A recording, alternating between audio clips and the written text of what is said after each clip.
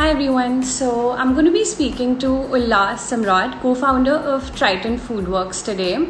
So Triton Foodworks is a hydroponic farming venture, and I got to know about hydroponic farming very recently, and I'm just really fascinated and intrigued by how innovative and disruptive it is. So it's essentially soil-less farming, so there's no soil involved, and it uses up to 60 to 70% less water as compared to traditional farming. It does not involve any pesticides, so it's organic, and it's probably the next big thing in sustainable farming. And while it's really popular now, Ullas dived into this back in 2014, and I'm so excited to speak to him about his entrepreneurial journey and, of course, about hydroponic farming. So I'm just gonna add him here. To begin with, I'm gonna go back to college. So you did your bachelor's in economics, and then you went on to do mass media. Radio and television, I believe. Yes. So, at that age, your degree feels like the be all and end all, and you feel like that's basically like your life. So how did you sort of make that jump from economics to mass media? Because the two are rather diverse and different. Right. Actually, I didn't want to do economics. I wanted to do English honors and then go on to journalism.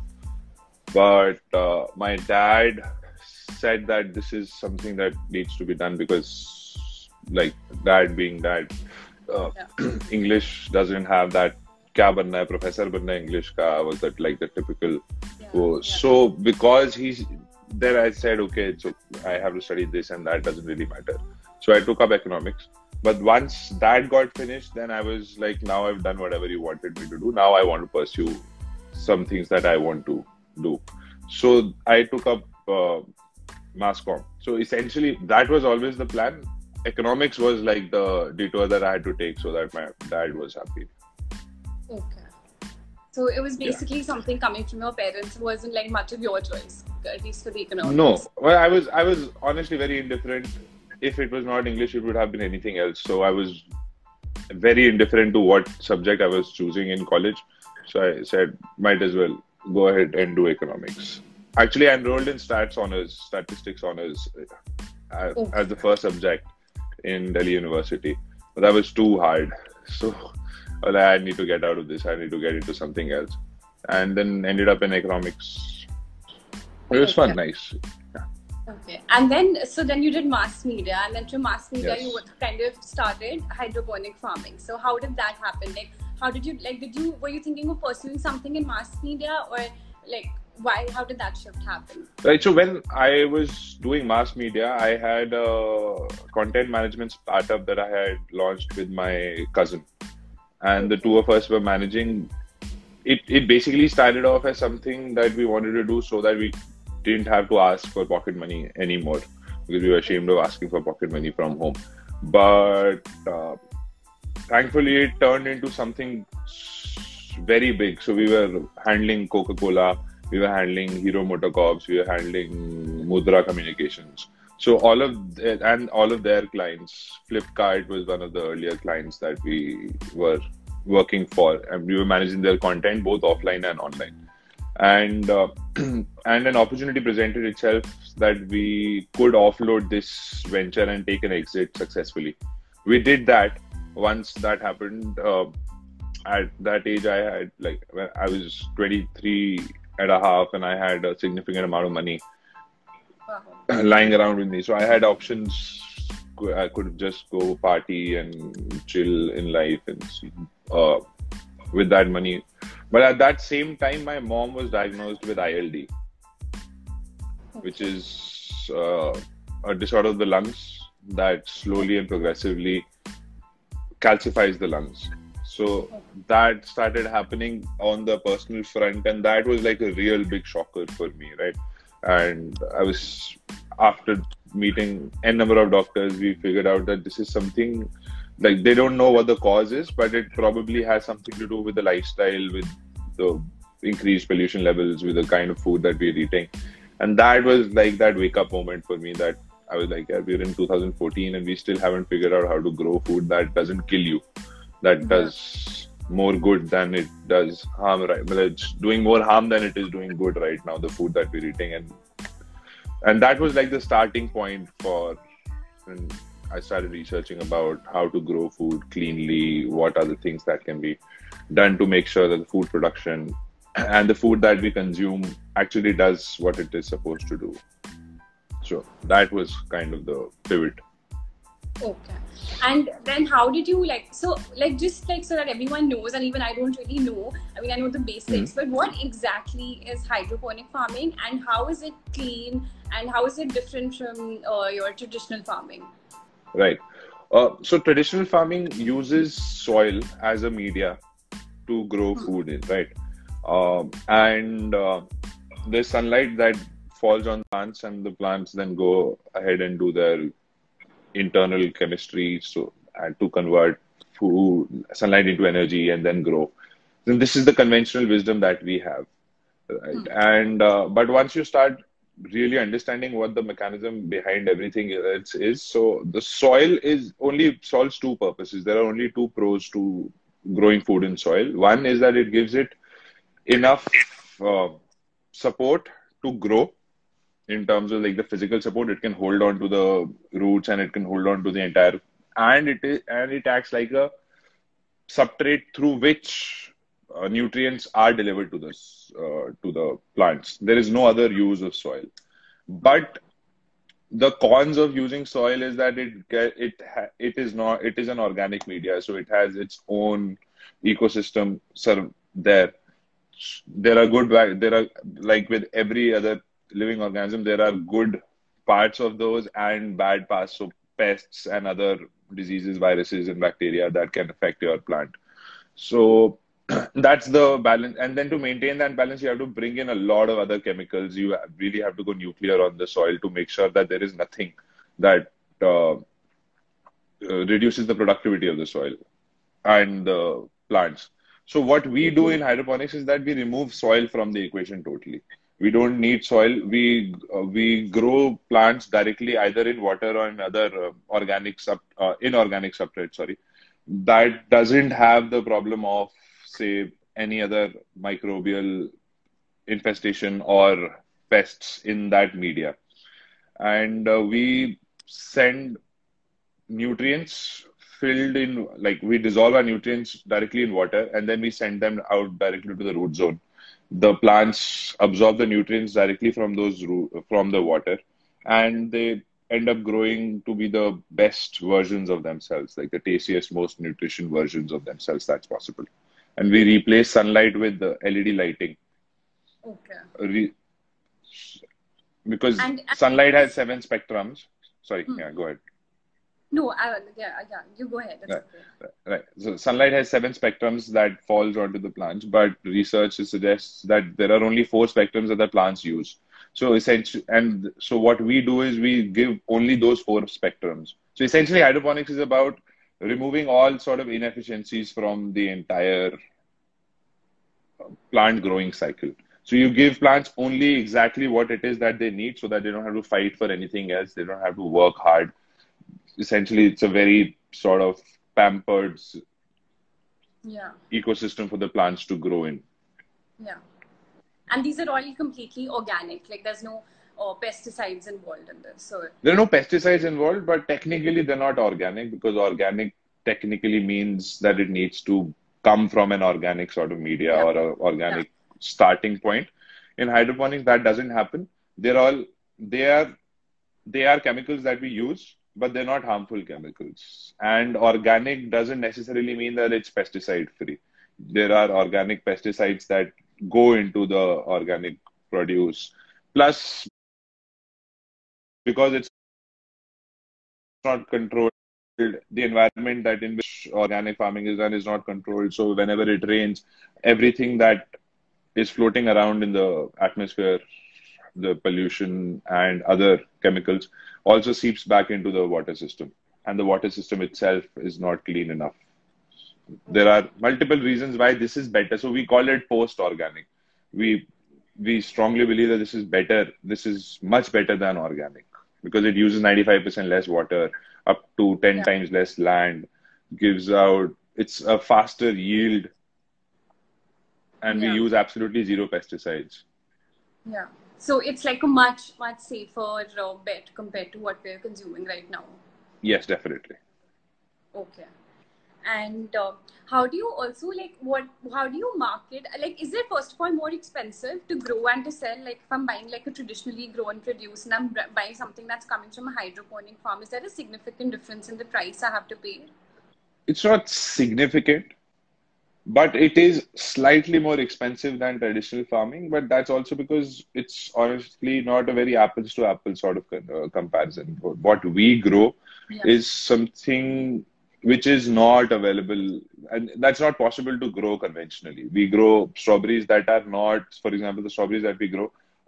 It is very, very difficult to grow those strawberries in India unless you can control everything. And then once you start doing that, then so it becomes slightly more expensive than normal conventionally grown produce. But once it comes to the consumer, for example, it is not very expensive than your conventionally grown. There are SKUs that are like SKU. There are items that we do, like for example, tomatoes is something that is sort of one produce that we are obsessed with. We've been spending a lot of time making sure that that is that one produce that we can, you know, nail now. So we are almost 70% there. Our cost of production is roughly 35% more than a conventionally grown tomato. So I think another 6 months or a year, we should be able to match that prices as well. But for other things like leafy greens, strawberries, we can do them. Honestly, we do them at a strawberries we do at a cheaper price. Cherry tomatoes we do at a cheaper price. But leafy greens we definitely do at a cheaper price. So it depends on what items also that we're talking about. But more or less, it's not very, plus for the benefits that it brings, it's not very, very expensive. Okay. And in terms of like, I think the like specifically this segment is slightly more like price sensitive, because when you're going to Hmm. buy vegetables, people sort of like Right, tend to bargain and compare the price, and then they'll right. pick up the produce from where it's the cheapest. So how do Hmm. you like who are your customers? Who are your target customers, and how do you convince them to buy something that might be slightly more expensive than what she might be offered? Which is obviously like I understand that it's Right. better for them, but how do you kind of spread that awareness that okay, this is the process and this is healthier? How do you spread that awareness? So what the first part of the question is who's the target audience? The target audience is people like us, honestly, people who like how we define target audience is so these are double income homes, young families, people who know and use what Uber is, have a Netflix account, people who generally know what an Instagram live is, will use just not WhatsApp but Telegram and other uh, messaging services. So those are our target people, the people that we target, right? And then how do we go about convincing them is first obviously the literature that is available everywhere. So the posts and all of the things that we talk about. Then we are so confident about the quality that we produce and and generally the produce that we offer is that so the best way that we go about it is that we give people free samples to try out. And that is the first barrier, right? So the first barrier that you need to cross is that you need to taste it, and the minute you taste it there is a difference. And we've ran multiple pilots across the country from Hyderabad to all the way up to Haryana. Everywhere we've done it across different geographies, different demographies, and this is the same result that we've gotten from everyone. Is that once you taste it, you really understand what the difference is, and then you come back for more. Like people have come back, mothers have come back from Mira Road in Bombay to DLF Phase 5 in Gurgaon. We've sent out samples, and mothers have come back and said, my kids have never asked for palak like they're asking for now. It is so nice. Please send it across. Or like the cherry tomatoes that the cherry tomatoes are so sweet, or the tanky ones are so nice that honestly never had them. So these are the things that this is the feedback that we get. And earlier we were a little skeptical about the fact that because in the Indian society right now also, like the final authority about what will be bought from the vegetable vendor is still with our dadis or nanis, like the eldermost generation, right? Yeah. So that was that we felt was the trickiest part to nail. But the sampling a bit helped there also, honestly. Like we've got people who call us up and say, yeah, my Dadaji has said he's never had these sort of cherry tomatoes before. Yeah, ये तो टमाटर हम पाकिस्तान में खाते थे before the partition. This is that good. So once that happens, then there's nothing that, then you say it's a 5%, 7% premium on the normal produce. And then added on to the fact that this is traceable. We always welcome people to our farm to come and see how things are growing. And we're very open about how absolutely no pesticides and 100% traceability. So you combine all of these things together, you start seeing people building that uh, loyalty and trust towards the brand.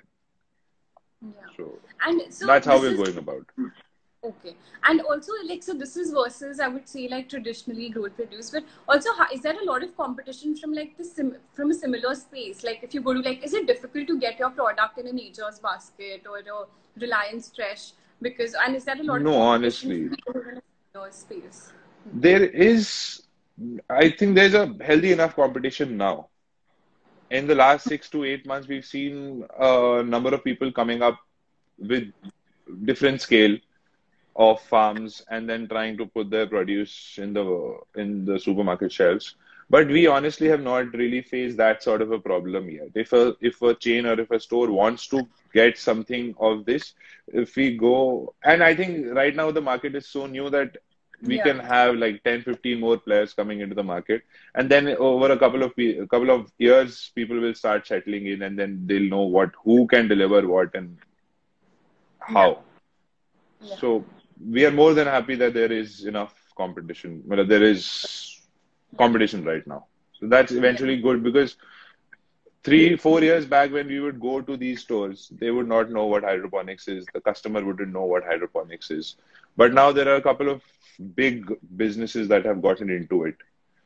As so, like Yeah. Nature's Miracle is DS Group, Dabur has gotten into it, Hero Motocorp has gotten into it. These guys have gotten into it. So what they've done is, for us at least, they've spent the money on spreading awareness about this. So once you know that this is something that is good for you, and then we come in and we give you a free sample, and then it's a win-win situation for all of us right now. Yeah. Yeah. So competition basically is just helping you expand the market for yourself as well. Like, Right now, yes, because it is so new, the market, the competition is eventually everyone is trying to figure out a way to get into customers' homes. So someone will try something which eventually might work out and does good for the whole industry itself. So we're very happy that now finally there is some competition. yeah. Also, last, so I understand like the genesis of this was essentially like how your mother was diagnosed with Hmm. this disease, and then you sort of felt that we need to eat clean. But apart from that, what did your research look like before you got, like, was there a lot of intensive research? Were you consulting like some experts, and or was it more of a like a very impulsive decision? How did the research look like then? No, the research was like 10 days of research based on this basic impulse that so Dhruv and Deepak, my two co-founders, Dhruv was in Singapore at that point in time when I came up with this sort of idea that we wanted to do this, and we had a call with Dhruv, had told him that this is something that is out there. Hydroponics as a technology exists. Let's see if we can do something about it. And so both of our idea was that we wanted to do something that can have a real world impact. This was very personal to me because my mom was going through this thing, and Yeah. Dhruv had raised some funds for a smart television startup that he had started in Singapore. But then Google came out with Chromecast, so that got shut. So he was like, yeah, now I want to do something that can actually have a real world impact, and it should honestly doesn't matter that whether Google comes up with something or Apple comes up with something, we need to offer something that can survive irrespective of whoever is in the industry, right? So, and that is where the genesis of the idea came from. Then 5, 7 days of research, we figured out that no one else in India is doing it at that point of time. There is only this one guy called Deepak Kukreja who can probably help us set up something. So we called up Deepak, we set up a meeting, and like within 15 days, we were ready to go. And Deepak said, I can do it, but uh, let's first try and see at a smaller scale. So the research basically was to say, okay, let's set up a small farm and try and do it. If it works, it works. If it doesn't work, there is no amount of research that can prove that this should have worked or whatever. And that's kind of the style that we've always followed from there on.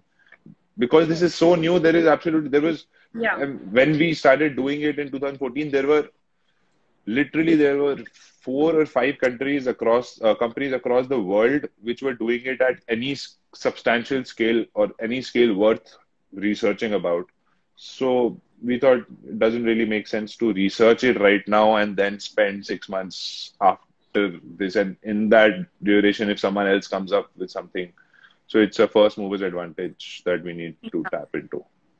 So then we went And, into it. So yeah, and just to add to that, I think that is something that I actually find really inspiring because, like, right now, I understand there's still like a lot of talk about hydroponic farming, and people are talking, and I constantly keep getting these, invitations on my Instagram on like a course on hydroponic. But when you right. started it back in 2014, it was like even now it's like still very innovative, but it was even more innovative and disruptive back then. And to have that courage to get into something really new, so I think that's like really inspiring. Thanks, And but I think it was more stupid than courage because we really, were naive. Yeah, we were naive enough to not like really care about the research and things like that. But I think that was also very important for us. If we would have stuck in the research part of it, if we would have stuck in the part that said, does it make sense on paper? Can we do it? It doesn't really, there is no market to do it, or things like that, we would not have been able to start it. yeah, So yeah. jumping into it without thinking whether this will work or not. So That that worked in helped. your Yeah. Yeah. favor. Okay. And also considering this is like a very like from what I've read about it, I understand it's very technical, and all those things you're adding to the water, nutrients, and this and that has to be like in the like exact proportions and ratios, etc. So at what point did you get in someone technical to help you with setting this up? And even at this point, do you have like what kind of people do you hire for a job like this? So Deepak, like, we started off the venture after we got Deepak on board. So Deepak, at that point of time, also and today also is like one of the leading experts in hydroponics in the country. Okay. And he was taking up freelancing projects at that point of time in 2014. So Deepak was working with Lehman Brothers in 2008 when it went under. That was his wake up call in life. He said, "This is, boss, this is too much now. We need to figure out how to be self sufficient and things like that." So he quit everything, his corporate life, took up agriculture, then finally took up hydroponics. So by the time we met him in 2014, he was the leading expert in hydroponics in the country. And then we got together and we started this venture after we said, "Ki, acha, ek chota sa, we'll do a pilot. If that works out, then we'll see what to do together." So we did a small pilot. He was the brains behind it in terms of the technology and stuff. And since then, he's like the technical co-founder in the team, and he takes care of everything in terms.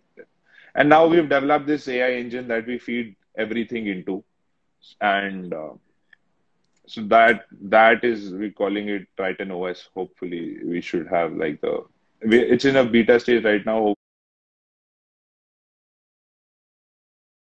Hopefully, another 2 months it should be out for rolling. So we're doing it.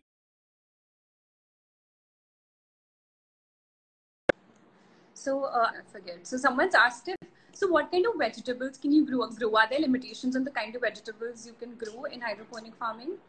Theoretically, no. The only limitation is that does it make sense financially or economic wise? Does it make sense? Economic wise, whatever has a faster churning rate, like leafy greens, strawberries, tomatoes, things that can churn out faster, makes more sense to grow. But technically, there are people out there who are doing bananas, who are doing pineapples, who are doing avocados through hydroponics. So there is no limitation to what you can grow.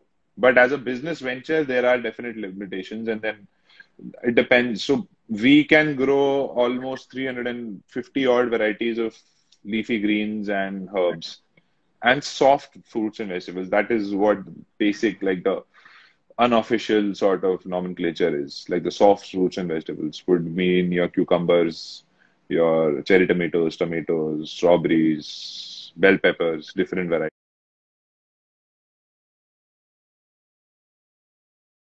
Now, all sort of leafy greens can be done, strawberries can be done, tomatoes can be done, cherry tomatoes, different varieties of cucumbers, English, mini, cocktail, whatever.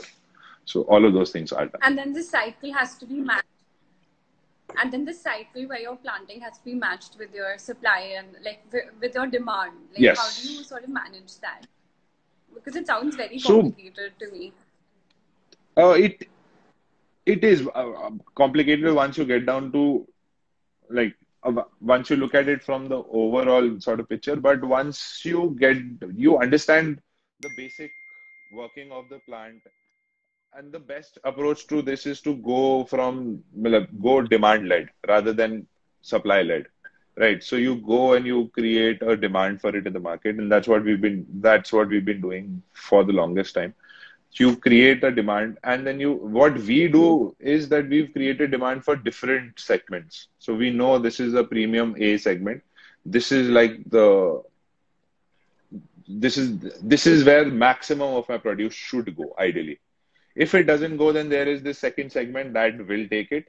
If it doesn't go there, then this is the third segment that will definitely take it at least the cost. If not profit, then at least cost. So you need to first work out, and that's what we've done. Everyone else has a very different approach. So there are some people say herbivore farms in Bombay. I think what they've done is they've created like a subscription base.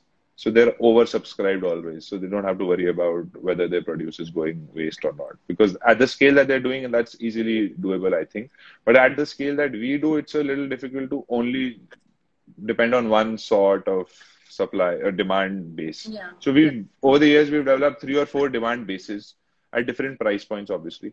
So it depends on because if for whatever reason our restaurants probably can't take it, or like right now this is during the great pandemic of 2020, we've absolutely zero sales through our restaurant partners Yeah. and through our wholesalers also. So Yeah. we decided, okay, we'll try and build a new vertical which is directly going to the customer. Okay. So it's more about managing demand. The supply is very easy in this. Okay. Okay. And going through your website, and I saw that you're basically, what I understand your business model looks like is that you're doing your own hydroponic farming, and then you're selling to like Hmm. directly to consumers or to like restaurants and hotels, etc. And or under your brand, which is VR Chop Chop, I believe. And then the Hmm. other thing is that like you help people who want to set up a hydroponic farm, so like a consultancy for that. So, like, is that? I mean, I don't know. It sounds a little like counterintuitive because isn't it like won't they emerge as like competition for you if someone's like setting up a hydroponic farm and taking all your expertise and your experience? Yes. So we used to set up consultancy farms. We don't anymore. The website needs to be updated, which it's work in progress. So what we've done now is that instead of setting up consultancy farms, we're doing partnerships now. So if you Okay. want to get into it and you want us to help you out, it's going to be like a franchise sort of thing. So we can help you set up a new farm somewhere wherever we are not available, and then everything that gets sold is going to be sold through Chop Chop branding. We take care of the growing and the technology part of it. On the feet on the ground and everything else, the compliances, all of the administration stuff needs to happen from our franchise partners. So, and the reason why we've done it is literally what you just said. So that we helped set up almost what 9 or 10 farms across over the years across the country. And that was always this, we always knew that this is going to be an issue, that we are helping people set up farms and they might come up as a competition. But but if you're bootstrapped and if you don't want to raise, VC funding, and at the same time you are spending the amount of money that we spend on R&D on a monthly basis, there needs to be some sort of recurring income. So that's a call that we took, and we are still pretty confident that whatever, everyone has a different SOP. The only thing is that people who helped set up the farms have probably similar setups, but then how to go about it and what are the other tweaks that we've done over the years. We helped set up a farm in Bangalore in 2017. So those guys are still at that stage or operating out of that same farm. We've iterated the farm, I think, 5 times after 2017. So what the output that those guys would get, for example, is at least 40% less than what we can get out of every square feet now. So things like that happen, but it's a calculated risk that we took. So that was a challenge, basically. Yes, definitely. Definitely. That was a challenge, definitely. Yeah. And it's come back to bite us also, honestly. Yeah. A couple of times it's come back to bite us also. Okay. So you're not doing that anymore, basically. You're not like consulting. No, we're not doing consultancy projects anymore. We're only doing partnerships now. Okay.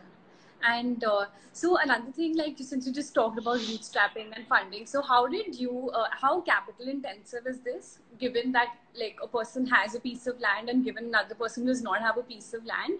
And what is your personal journey with funding? Did you get externally funded or friends and family? And how did your funding process look like? Our funding process was friends and family and personal savings. That is how we went about it. We are bootstrapped. We've been bootstrapped, and we consultancy and selling our produce, things like that, is what has helped us survive till now. And in terms of someone owning a piece of land and versus someone not owning a piece of land doesn't make a difference, because at least in India, land is abundant. So you get land at dirt cheap prices. And we honestly go to places where land prices are dirt cheap because we look for land which is not fertile anymore, which doesn't make sense to, set up conventional agriculture operation there. But in terms of you'd ask how capital intensive it is, right? Yeah. It is fairly capital intensive. That's the biggest challenge there is. It is fairly capital intensive. And but the break even happens in 2.5, 3 years, which is a great thing. And once you increase the scale, the break even point period gets significantly smaller, shorter actually. So, but it is a challenge, capital intensive operation. And that's the other challenge that we face when we want to scale up. So probably without external funding, it's going to be a challenge to scale it up at the stage or at the scale that we want to take it to. Okay. So you would look out for external funding, I'm assuming, over the Eventually, next yes. Okay. Eventually, yes.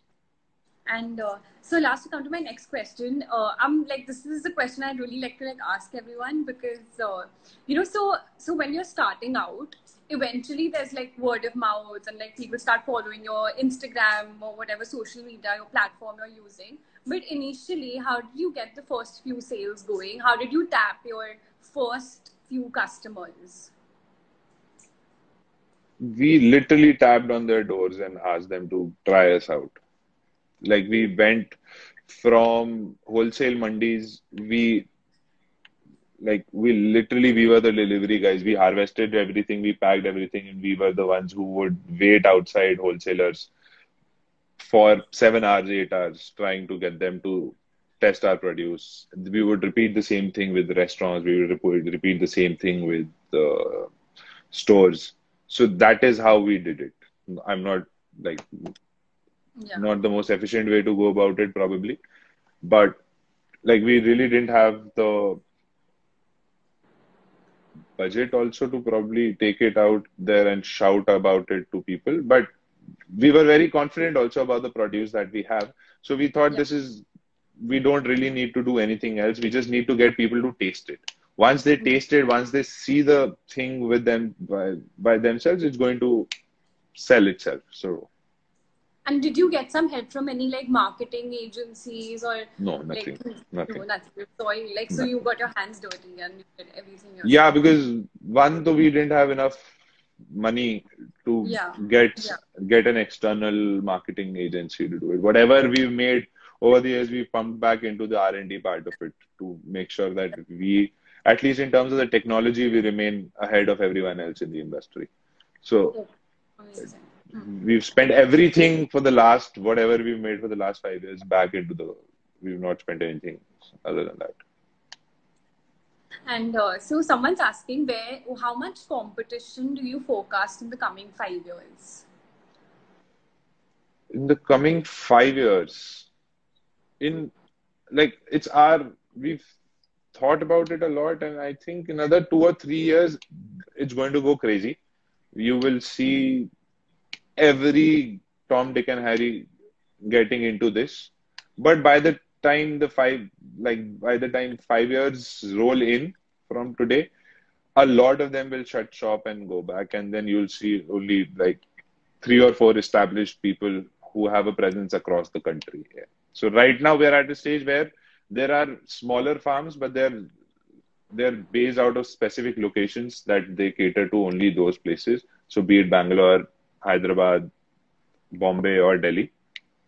In the next 2, 3 years, you'll see people expanding into each other's territories, eating each other's territories. But then after that, they'll settle down. So I don't see an unlimited number of people getting into this and staying, but it's going to be a healthy enough competition. I think 4 or 5 people are going to emerge out of this, and there Okay. is enough market, I think, for another 4 or 5 people to, you know. Okay.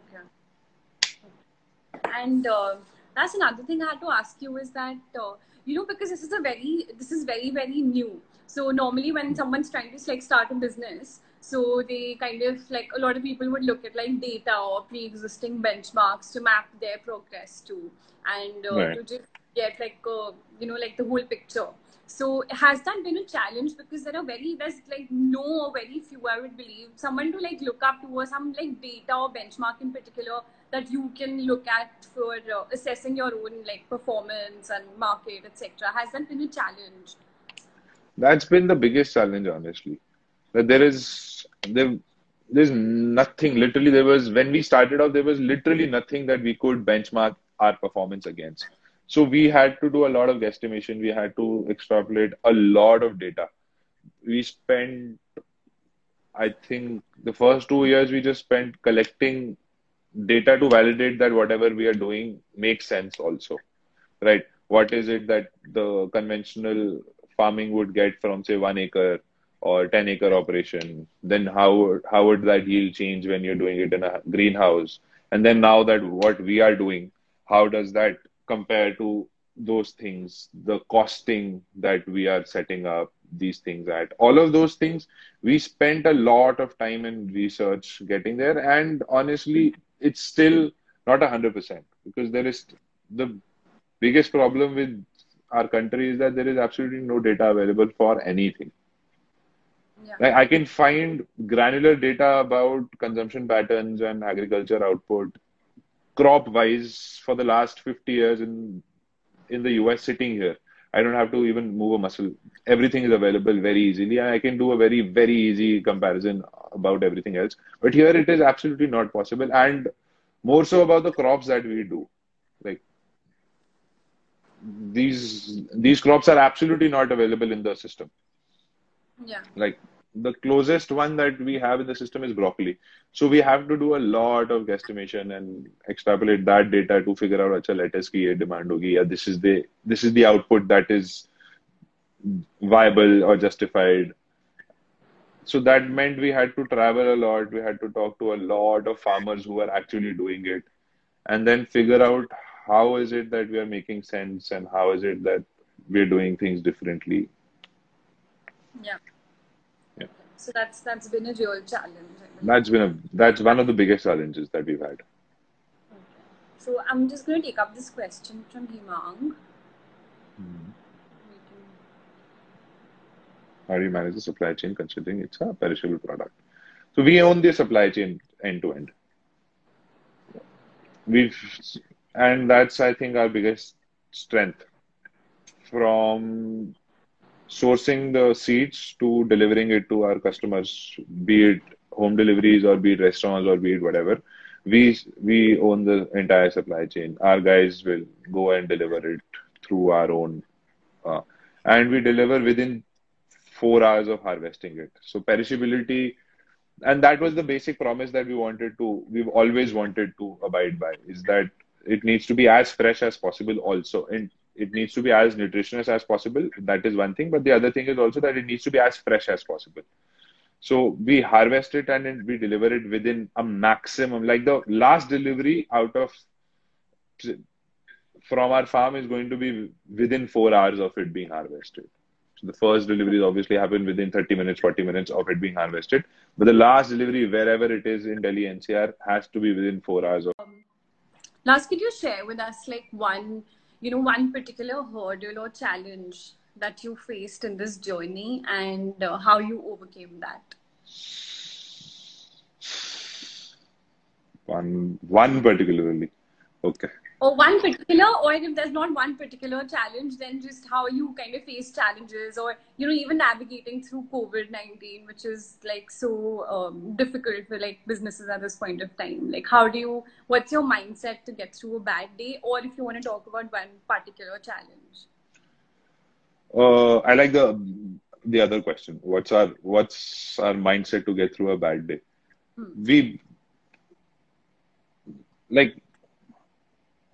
We really don't differentiate between a good day and a bad day, because at the scale that we are in and the industry that we are in, a bad day can quickly turn into a very, very, very good day, or a very good day can turn into a very, very, very bad day. Like, for example, yesterday we hit our 100th home delivery, like within 15 days of launching. Amazing. But there was a hailstorm in Manesar, and 50% of our greenhouse got swept away in that. Like the produce that you No, the structure. Oh, okay. So the greenhouse just got swept away in that. So how we approach is that we approach it with not now, so we don't even look at it 1 day at a time. We look at it 1 hour at a time. What is it that we're doing right now? What is it that needs to be done? And we need to do it in the best way possible. And then you do it 24 times a day, you get through that day. You do that 30 times a month, you get through that month. You do that 12 times a year, you get through the year. So, and that is how we do it. And that's how we've been always doing it. Because if we start thinking about the challenges that we have in front of us, if we start thinking about the issues that keep coming up, especially in the industry that we are in, it is going to be very difficult for us to even move a muscle. Like, we've had experiences in the past where we have run in with the municipal department. They've just come in asking for bribe. We didn't even say no. We said, give us like a couple of days to figure it out. And they came in and they bulldozed the entire farm. We've had experiences like that. We've had experiences where we've gone to the government asking them for some sort of help in terms of setting up, give us some land or something. And we've been called food terrorists. You want to own the supply chain and you want to throw the farmer out of the equation. So you guys are food terrorists. We've had experiences where we've gone to restaurants and we've shown our produce and they have just not believed that this is natural or this is non-GMO or this has zero pesticides. So there is no other way to, you know, look at these problems and then find a solution to them if you take them so personally, or if you don't look at Yeah. the bigger picture. At the end of the day, we are only looking at the bigger picture, which is to grow the best possible food that is, and then take it to as many people as possible. There are going to be good days and there are going to be bad days. There are going, and more often than not, there are going to be days which are a mix of both. So we don't, like, it sounds like a very stoic sort of No. philosophy, but that Yeah. is what we do. We know for a fact that a good day will definitely turn into a bad day, or a bad day will definitely turn into a good day. So it doesn't really matter, and we just keep Yeah. going. So Yeah. Just keep going and like, just yeah, keep keep. going. Keep your head down, get to the task, and just focus on that task.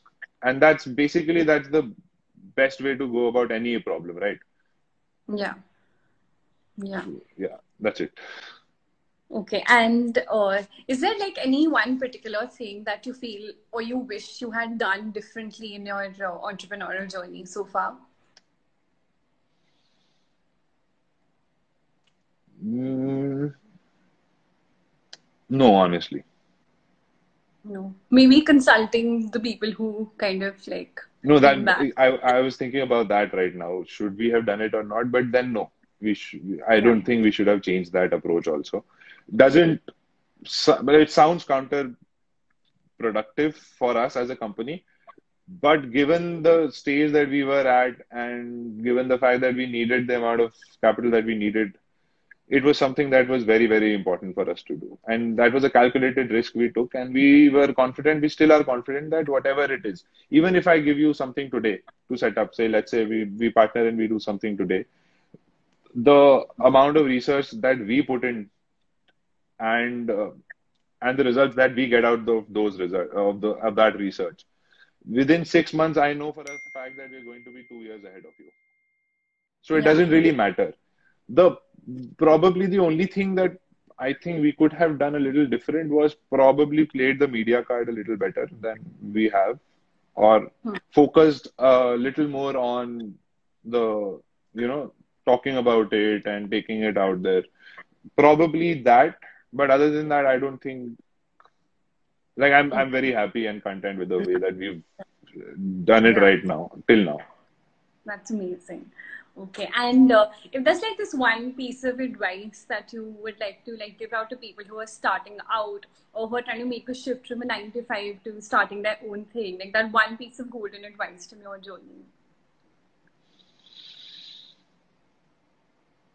Yeah, the one very important thing is that you need to figure out, everyone needs to figure out what is the value that you are going to add to anyone else's life.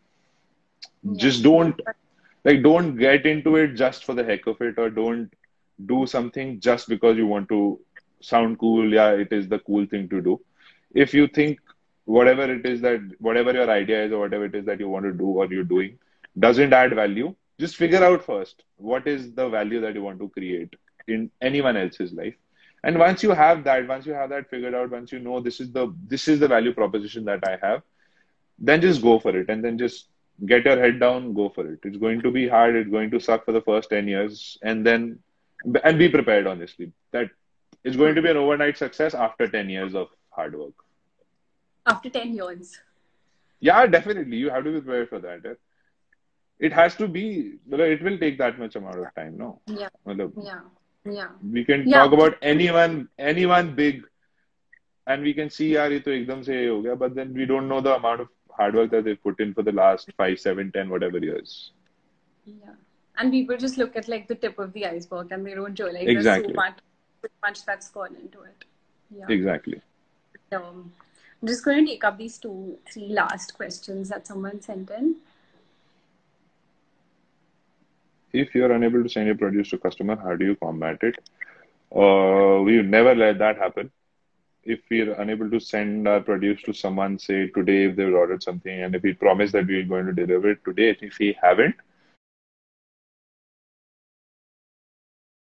we will make sure that it happens, say tomorrow. So we Okay. So, like for like we, instance, right now when that your greenhouse structure has been hmm. affected, so it's going to affect your supply. No, we're working very hard. We're working like since the time it has happened, we've been working around the clock to make sure that it doesn't have an impact on our supply. Because like our operation is divided into four different greenhouses and an indoor setup. So the max that can happen is that our deliveries for the stores might get affected a little, but we're not going to. Eventually, that doesn't have that much of an impact on our deliveries. Okay. And there's this other question: who is your co-founder? I believe Shrimp Hmm. Dhruv. Yeah, What I does saw Shrimp that. look like in 10 years? Triton Foodworks looks like it looks like a global company which has a presence in every continent and is supplying fresh, premium, pesticide-free produce to people within 2 hours of harvesting and is actively contributing to a better planet and better health of the people around us. And if by that point of time space travel is a reality, then we are a strong contender from India to, say we can be the ones who can grow food on Mars. Amazing. Okay. Thank you so much. Oh, okay, wait. There's this one last question. Is there political or local goon trouble in expanding your franchising? Uh, Not more than what you would get in any other situation. Like there isn't any particular issue with this, or with Triton, but like the similar sort of issues that you would face with any other, which is Business. sadly the part, like the truth about setting up a business in India. That's about it, nothing else. Okay. And this is for my personal information. So if I want to pick up a Chop product, Hmm. where should one go to pick it up at this point, in Bombay or Delhi? In Delhi, right now we're only available in Delhi NCR. We were supposed to be Okay. available in Bombay, but again, the great Yeah. coronavirus of 2020 has spoiled that plan. But in Delhi, we're available in 18 stores. So all food hall stores, Lemar stores, we are available in. And there is, our website is again going to be revamped. So you will be able to do that through our website, or you can go onto our Instagram page. There is a link in the bio that allows you to register for your interest, and we will deliver it directly to your homes within 3 hours of harvesting. Amazing. Okay. Yeah. Thank you so much, Ulas, for your Thank you so time much. and for This is wonderful. this. Yeah. Thank you And it so was much. so insightful and specifically so inspiring because I love how you're so passionate about your work having value, because a lot of people just want to make quick money these days, and success doesn't come overnight. And I love that you're so passionate about the planet, about adding value to your work, and it was really insightful. And yeah, thank you for agreeing to do this. Thank you so much. This is really wonderful. Thank you. Yeah. Thank you. Yeah. Bye. Bye.